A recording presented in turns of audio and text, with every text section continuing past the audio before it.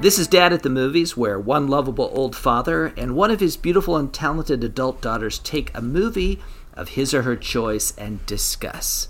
I'm Dad, and Leia has joined me to discuss the 1989 cult classic, Pet Sematary. Pet Sematary 1989. So, yeah, this was my choice, but I feel like I should really say, when I say that it was my choice, I wanted to watch Johnny English 3, which was anywhere near me, and then I wanted to watch Hunter Killer, which I actually did, but then that was only at 11 p.m. your time. Yes. That gives away the fact that we're actually in separate cities. So yeah, last time we did Halloween, which got me talking to people. A friend of mine named Sarah, I was asking her, because she's a real freak about these kinds of things. I said, so what's your scariest movie? And she said, oh, my scariest movie by far and away is Pet Sematary by Stephen King, which I had never seen it. So I just took for granted that a movie she saw when she was something like 12 years old, that she would have an accurate reflection of that, which apparently that's not how that works. Apparently when you're 12 and you see a scary movie, it could be Little Red Riding Hood or something, and you would think that was the worst horror movie that you'd ever seen. So I think that's what I came to find out. Experience with the movie It. Well, I was telling my daughter that although she enjoyed the new version of It, the old version of It was truly terrifying. And then to prove that, I pulled up a YouTube clip of Pennywise the Clown, and it was garbage. It was not scary at all, and I realized how cheesy it truly had been. It was only in my memory that it was terrifying. So I'm starting to think that every movie that was made in the 1980s was actually really garbage, and we've just forgotten that fact. So, well, interesting you should say that, because after watching this film, I thought, what else was made in 1989? The answer was a lot of really good films. Batman. Oh, okay. Yeah. When Harry Met Sally, National Lampoon's Christmas Vacation, a lot of Ghostbusters 2. Okay, yeah, those aren't bad. Yeah, a lot of films. Okay. So I guess it's upon me to am I supposed to do the give you the quick rundown on the movie? Is it my turn so. because it's my choice. Movie? Yeah. Yes. I didn't know a lot of the setup. I just knew that there was something of a pet cemetery and that animals came back to life, and when they did, they were scary and nasty. And that is actually pretty much the description of the movie. You've got a young family, a father who's a doctor and his wife, a slightly older daughter, and a really young toddler son. They moved to this little town in, I believe it's Maine, right? All the accents were Maine.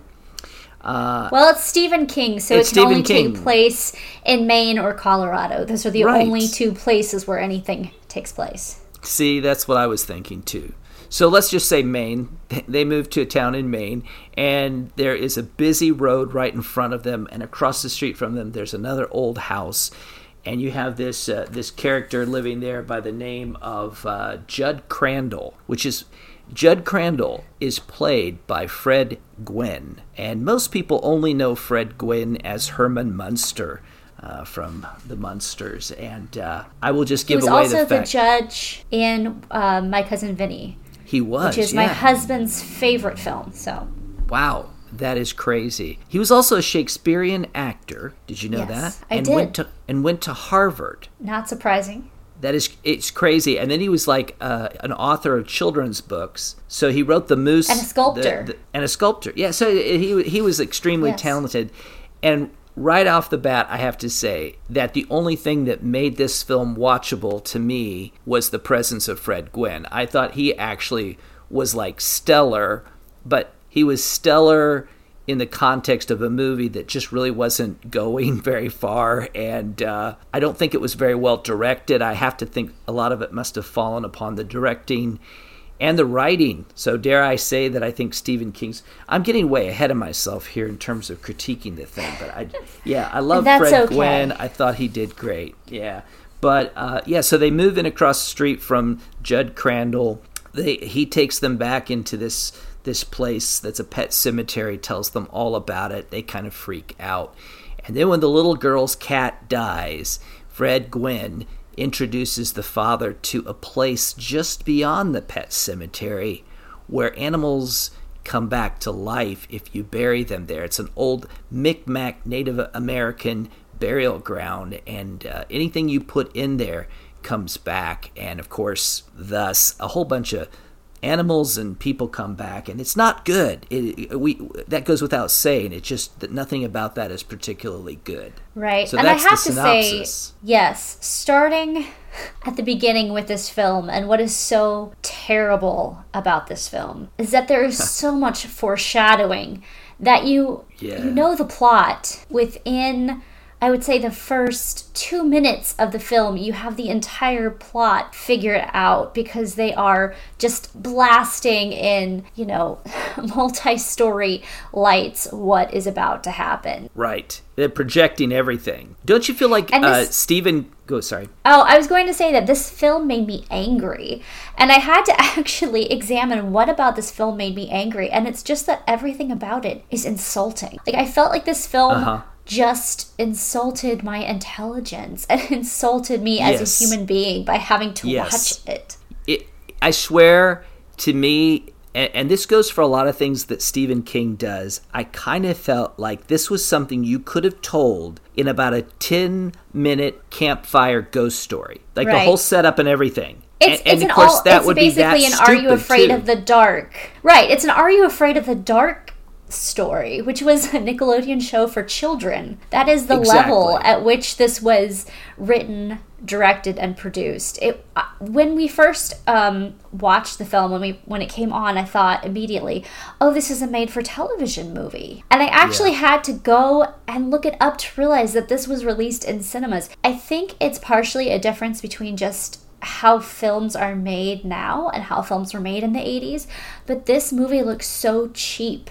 Yes. I looked at the budget. They said the estimated budget was $11.5 million. And I have to think that they spent $11.4 million on paying Stephen King for the movie rights to this film.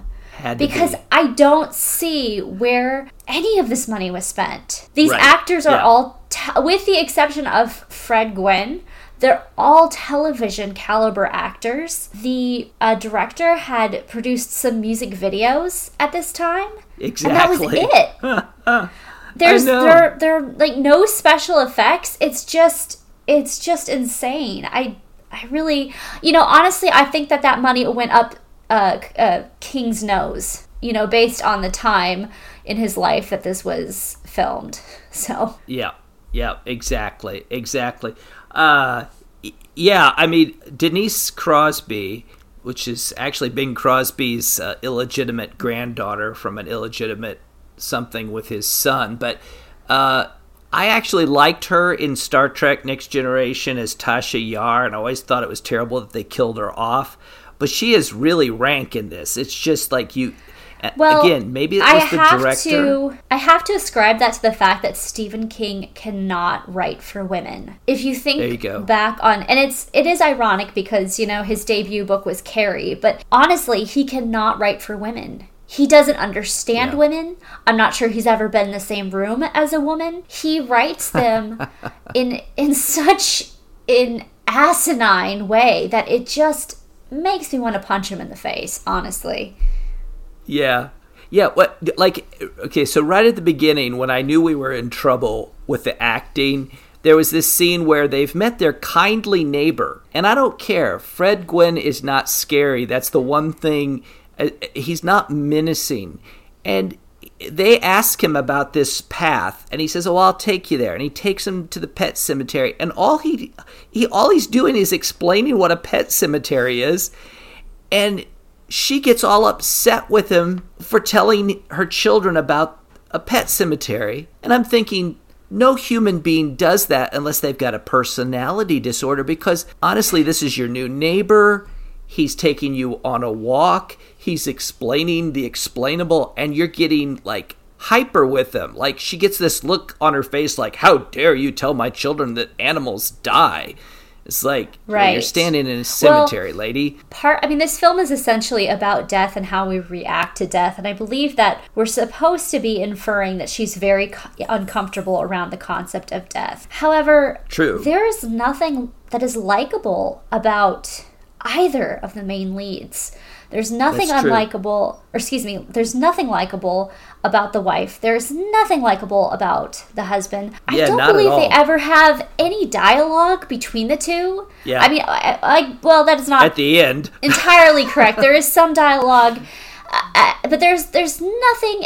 Most horror films try to establish a relationship between the two main characters because they want to make it painful when the gory, grisly end eventually happens. They want us to sort of root for these people. I felt that there was nothing that they did to make us root for these two characters. Exactly. At the beginning of the film, it's not established at all. Like, I felt like it was such a jump, and I honestly had no idea what was going on. There is a young university student who's been in some kind of accident. I believe somebody yells something about what happened to him. I did not catch it. And half of his brain is kind of hanging out of his head, and everybody's rushing him into what I thought was a hospital. Turns out was not a hospital. And there, the main lead, the father, is the doctor. Yeah. And a nurse says to him basically like, well, there's nothing we can do. We just have to let this poor bastard die. And he says, oh, well, we have to go by the book on this one.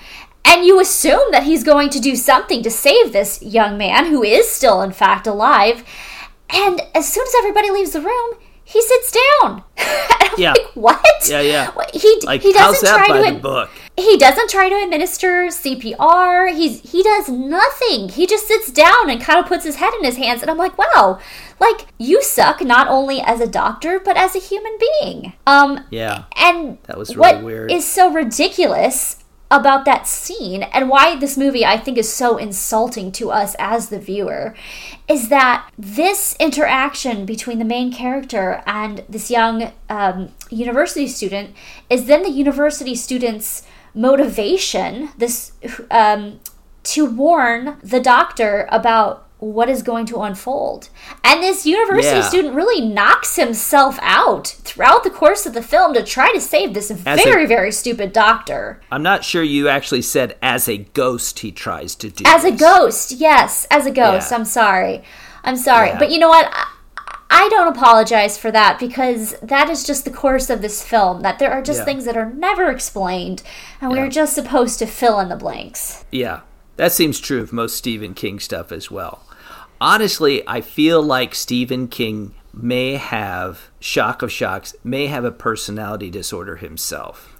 Absolutely. Like Asperger's, or he's maybe a sociopath. Because I'm not sure he understands normal human behavior. He understands how to set up a scary story, but he doesn't seem to understand how people actually talk to each other. Yes, agreed. Well, again, if we're going kind of through this film, the university student dies. He shows up as a ghost in the doctor's home in the middle of the night, and he very carefully explains to him that he should never cross the boundary of the pet cemetery. Go no further, he Message says. Received. Let's just be done with it right there. Yeah. Yes. Like, I feel if a ghost showed up in the middle of the night and led me out on an expedition and explained exactly where I was not supposed to go, I would, understand that. I would follow that advice. I mean, clearly he's traveled a long way to tell me this information. But the doctor does not do this. Right. Of course not. Right. No, not at all. Yeah. Also, I want to point out he doesn't make any good decisions from that point forward anyway, so he does not. But I want to point out, this is something my husband mentioned.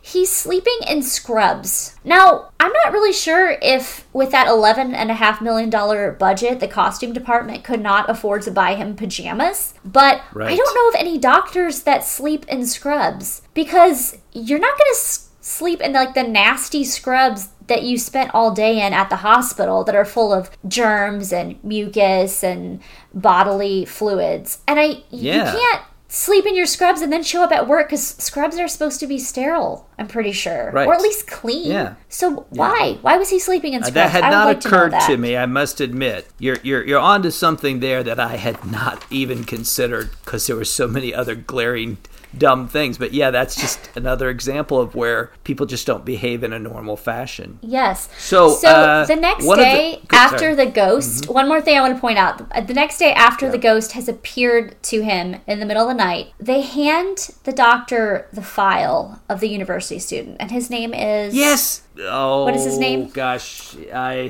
don't... Victor Pascow. Yes, so the doctor receives the file, and he looks at it, and he kind of goes, poor bastard, and he throws it away. He does, yes. Because back in the 80s, they just threw files away when they were done with dead people. They just threw them away. But I'm thinking, wouldn't you need that file? Because it is, again, that 1980s, there's no copies.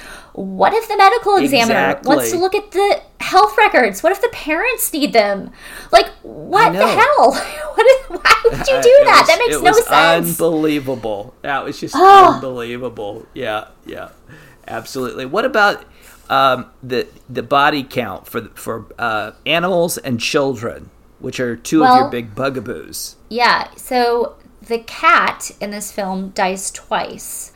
Honestly, I thought this movie should be called Negligent Parents and Cat Owners. True. Like, these parents suck. They suck. Like, in the first 2 minutes of the film, their 3-year-old child is almost run over by a semi-truck. In that moment, any rational mother would have turned around and started screaming at the husband and been like, what the hell? Like, why did you buy this house? Did you know about this road? Did you know about the fact that for some unknown reason semi-trucks drive 70 miles an hour down this road? Why didn't you install a fence? Yeah. I will not live here. Yeah.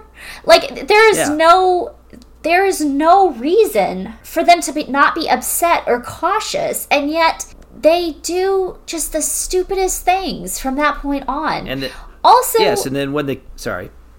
Yeah, go ahead. Well, I mean, then when the little boy does end up getting killed, it's it's the same road. It's essentially the same setup. Like, who would allow? It strains all credulity. That also, we haven't even got to the stuff that strains credulity yet. Yes, we won't even go yet to the child.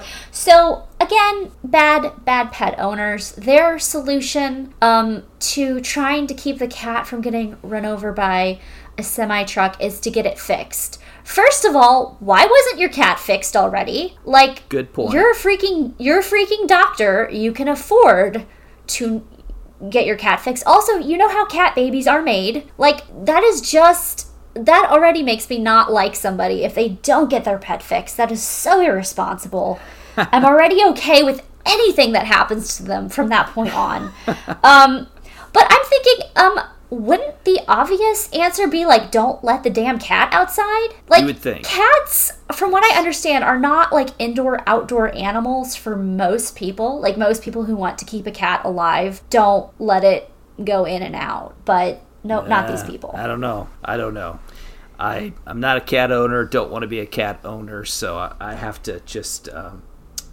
remain agnostic on that one. But, what about Zelda, the sister who played a role but didn't play a role? I mean, what was that about? Why was this Zelda, who, by the way, was played by a male actor, which I felt like that was sort of cultural appropriation or something. It was intentional. But anyway. Well, it was actually, it's funny that you say that, because I actually thought it was incredibly insulting to people with disabilities. I mean, to make this person who is clearly suffering like an object of horror. I believe that character existed, again, because the film is ultimately about death and about people's attitudes and just kind of their discomfort with the concept of death. So I believe that person represented that for the mother whose name, again, I think it's a problem that I don't know anybody's name, because I didn't care enough to figure out what their names were. But right. Yeah. Her name was Rachel Creed. Rachel.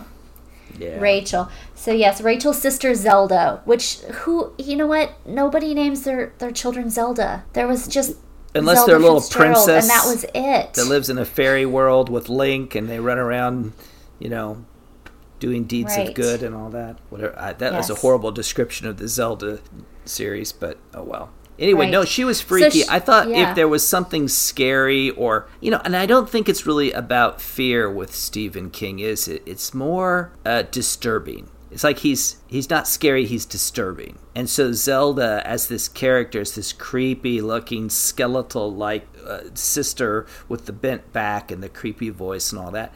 It was just, so disturbing, but it wasn't frightening like a really, truly frightening horror movie would be. And I think this goes into why I hated Rachel's character so much, is that here she has a sister who's in, significant pain. Right. And is dying, and she has no love for her sister. She has no compassion. She has no empathy. Right. It's just very clear from the beginning that Rachel is a character who wants everything to be pretty and comfortable and easy. Yeah, and gets punished for it. And she's not willing to do, for instance, she goes to Thanksgiving dinner with her kids, Thanksgiving to visit her parents who hate her husband, and she leaves her husband at home. Yes. And then she kind of tries to make it out that he's the jerk for not coming with her when it's really clear later in the film that her parents are horrible people. Exactly. And I know I'm jumping ahead, but does it really matter when her dad punches him out? Right. At the funeral, it's that just doesn't happen. That's true. No, that's not a thing. That is, again, if we want to talk about how insulting this film is, and I do want to talk about how insulting this film is, when the in-law, I think his name is either Mr. Goldblum or Goldberg. It's Goldman. I thought it was a little anti-Semitic, but anyways, that this man is such a villain, and his name is Goldman, but he literally punches this man at his son's funeral, and then when the man falls to the ground, he starts kicking him in the ribs, and then when our main character is restrained, somebody, from retaliating, somebody yells at him, "What's wrong with you? Get yourself together, man. You're at your son's funeral." Yeah. Nobody would say that. Nobody would say that. Nobody would say, "What's wrong with you?" People would be like, "Yeah, hey, I get it. This guy just punched you at your son's funeral. I want to kick him too." Yeah. It's almost, you think, is that just the bad writing of Stephen King, who, by the way, not only wrote the book, but the screenplay? Is it his bad writing? Yes, it is. Or it is. Or did they do 1,000 takes, 100 different ways, and then the guy was drunk that was editing, and he got the wrong takes confused and sort of smished? No. It's just so wrong. It is very wrong, but Stephen King insisted on writing the screenplay, and he insisted that the screenplay was followed closely, and he was there at the filming. So I do believe this is the 10 ear of one Stephen King.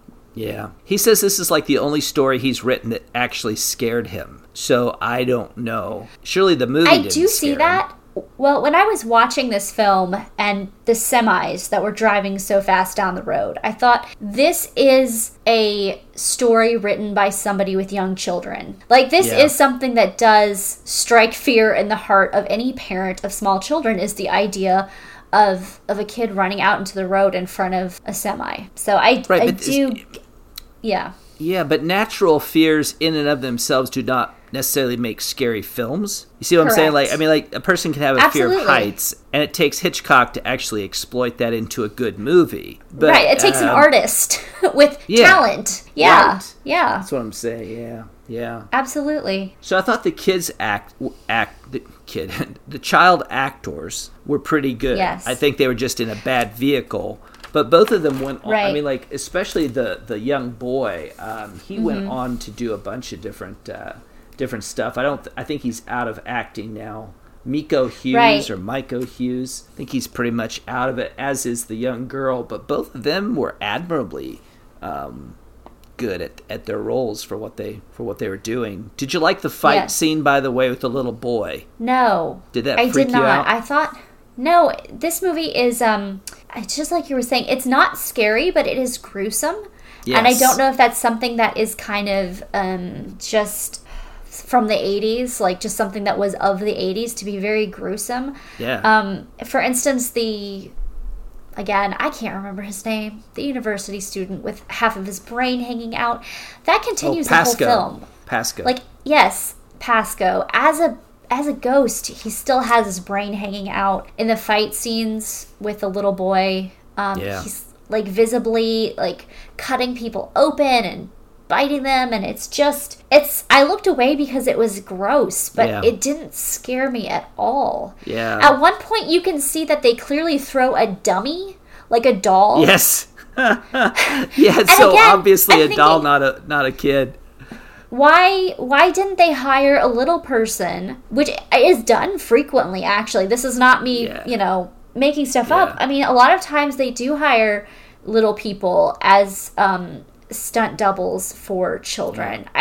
Or find another way to imply the same information. But when you can very visibly see that it's a doll being like just tossed, it does not have impact 80s, except to make you laugh. It was the 80s. They got away with that. It's like Chucky or something like along those lines. Yeah. So moving along, the really unbelievable stuff all keeps building and coming to a conclusion at the end when you've got the dad who, despite all of these warnings and despite the fact he'd brought the cat back, and the cat was like horrible. Let's be fair here. The cat, the demon zombie cat, really just acted like a cat. Yes. But he had glowing eyes. He had the glowing eye occasionally, but he really didn't act that bad. In fact, at one point, he kills a rat and he dumps it in the bathtub. Which totally cats the dad's do. All, right. I actually thought, hey, that's kind of nice. Like, he's sharing. Yeah. I wouldn't want that to happen to me, but I mean, it's not like Zombie from Hell. I thought that there was going to be him hurting the little girl or something. This is the worst piece of dialogue, so I have to highlight it. Okay. It occurs with a cat because the cat is now, a demon zombie cat. The little girl tells her mother that the cat smells and that she would like to get it shampooed. And the mother responds, "Oh, well, that would have to be done by a professional.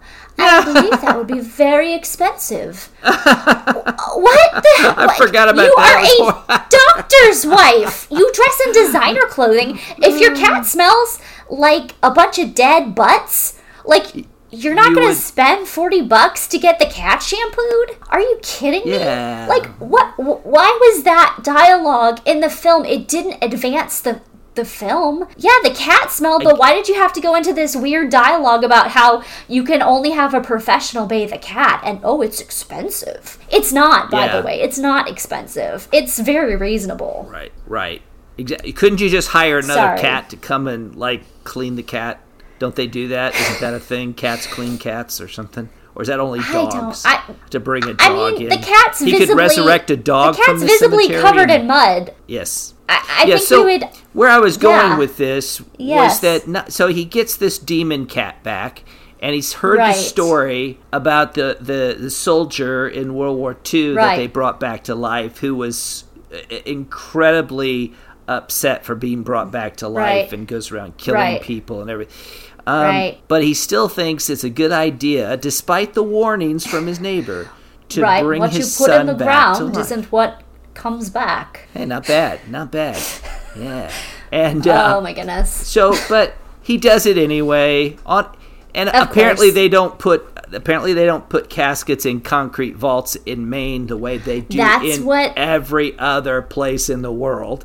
That's what I said. Yes. That's what I said. Also, again, insulting to our intelligence, why did he wait until after the funeral and after the child was buried?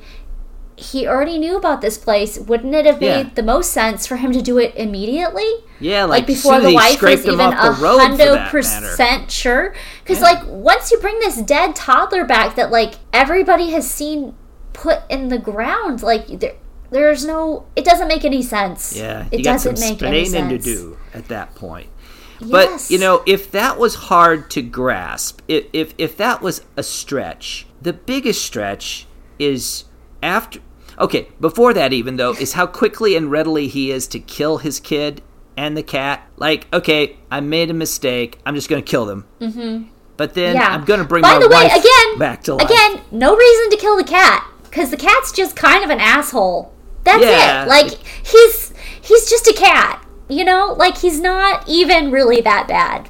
Yeah, I would have killed the cat, too, but probably would have killed it before he came back as a demon, so that's maybe not really something that helps define this. But, no, what was I saying there? I've completely now lost my... Okay, so he kills the kid and the cat. So he's so ready to kill them, but then yes, he decides, oh, you know what? I should probably bring my wife back to life. Right. No, now, come on. Nobody believes anyone would do that at this... Right. He didn't even seem to like his wife that much. No kidding. That's what I'm saying. They did nothing for us to invest in the characters or their relationship. Even in the horrible film, The Conjuring 2, they spent 5 minutes of having the one character saying, I can't help falling in love with you. Yeah. There was something endearing. Yeah, just to show us how much they loved each other. There was nothing in this film. Also, again, they've already established that this is a hike. Yeah. Getting out to this Indian burial ground, which is so problematic, and I don't know how they're going to do it in 2019. Like, with just out, like how they're going to handle that problem. But how did he get his wife out there? I know, right? Like, just slung her over his back, I guess. I don't know, but... But then when she walks back in, and she looks so incredibly gross. Yes. Like, it's hard to explain just how awful she really looks. She has fluid leaking from her eye socket. Yeah, the eye socket's been... almost everything's been cut away, except just maybe the eyeball, and there's all this stuff flowing out of it. And then they get in a lip lock... At which point he has conveniently left a chef's knife just right within his hand reach. That's how you do, right? You just leave knives all over your home. No matter all the experiences you've had with the evil zombie wife is coming home, you're like, hey, you know, let's just leave it. She may want to make me a salad. I don't know. I have to be prepared. But again, she's never shown that she loves him throughout the course of the film. She's done virtually nothing to suggest that she does love him. Yeah. Also, another problem Steve King that I had with this film is... He just seems two-dimensional. Sorry. This problem that I had with the film is that the guy whose name I cannot hold in my head for whatever reason, you say it because I can't remember it again. The guy who died at the very beginning of the film. Pascal. So Pascal. He's supposed to be this, benevolent spirit, warning spirit, but ultimately his helping her actually leads to her death. He tries to get her back to the house, but it's really too late, and he never tells her, like, oh, and by the way, your kid is now like a demon zombie child, so like, seems like that would have been helpful information. Yeah, nothing holds up. Nothing you're just sitting there the whole time going, no, I wouldn't do that. No, nobody would do that. No. There's got to be some level of plausibility. I was speaking with my husband about this, like, when Fred Gwynne takes the Mr. Creed, the doctor, the father, all of these characters that I've been referring to, same guy, I just can't remember his name. But when Fred Gwynne takes him out to the main character guy, Mr. the lead, Creed, right. Dr. Creed, we'll call him. Yeah. When he takes Dr. Creed out to the accursed burial ground to resurrect the cat, I wouldn't have followed Fred Gwynne out there. Now, maybe I would because he's super charming and actually the only redeemable thing about that film. But, I mean, he was following a guy who had a pickaxe and a shovel out into the middle of nowhere. Yeah. After a ghost had told him not to do that. That's a good point. I mean, even if a ghost hadn't told me to do that, I might still be, like, wary of my, like, crazy tall neighbor that I just met who wanted me to come out in the middle of nowhere with him in the middle of the night with a pickaxe and a shovel. Like, he's gonna murder me murder me with a pickaxe and then bury me with a shovel. I would think like, that. I just... Yeah. Yeah. I thought it was strange. Yeah. That's about the end of that for me. I don't think I can say pretty much... Oh, there was one brief thing worth mentioning. There's an actress by the name of Susan Blommaert, Blommaert, who is a key figure in the TV show Blacklist. And when I saw her on the screen, I'm like, oh, wait, how do I know her? And then I realized afterwards she was actually quite good, but her character didn't seem to make any real sense. Like, was she the mother, or was she the one that hung herself, the housekeeper, right? Who just didn't fit into the plot line at all. Again, I think it just comes back to death. I think just the idea that the whole film was about death. Yeah, that's really cutting edgy stuff for a horror film, to deal with death. That was creative. Yeah. Also, as far as like other weird dialogue, when Mrs. Creed is trying to call Dr. Creed and she can't get him on the phone, her mother says to her, "You know how men are when they're alone. He's probably out getting a hamburger or chicken dinner." Because that's what we do. That sounded weird, didn't it? What? A chicken dinner? Sure. I don't understand that. I mean, a hamburger or a pizza or even a hoagie or something, but a chicken dinner? Like, isn't that what you feed him anyway? Right. Yeah. That's just... Yeah. I think Stephen King has a tin ear for dialogue. He does. I'm not sure he's ever heard human beings speak to each other. Right. It's honestly, if he just has some creative concepts for ghost stories... and he can put a lot of words on paper. That seems to be... I mean, I have read one Stephen King book that I thought was halfway decent, but for the most part, it just... Yeah, I'm no fan. Yeah. Well, I think... Have we done that to death? Sorry? No pun intended? I think so. I think we've already put more work into this than they put in the script, so... That's a good one. I like that. Okay, well, we've put no work whatsoever into an official way of ending this, so let's just, we'll say goodbye until next time. Hopefully we can figure out a movie that the two of us can both see, given the fact that we're living in different cities at this time, so... Yeah, don't forget to rate, review, and subscribe, and you can follow us on Instagram at Dad at the Movies. It's all one word, Dad at the Movie. Music by John Hanson. You can find him at John G. Hanson on SoundCloud, and the art is done by Gwen Unruh. Thanks so much. Yeah. Bye. All right. Bye-bye.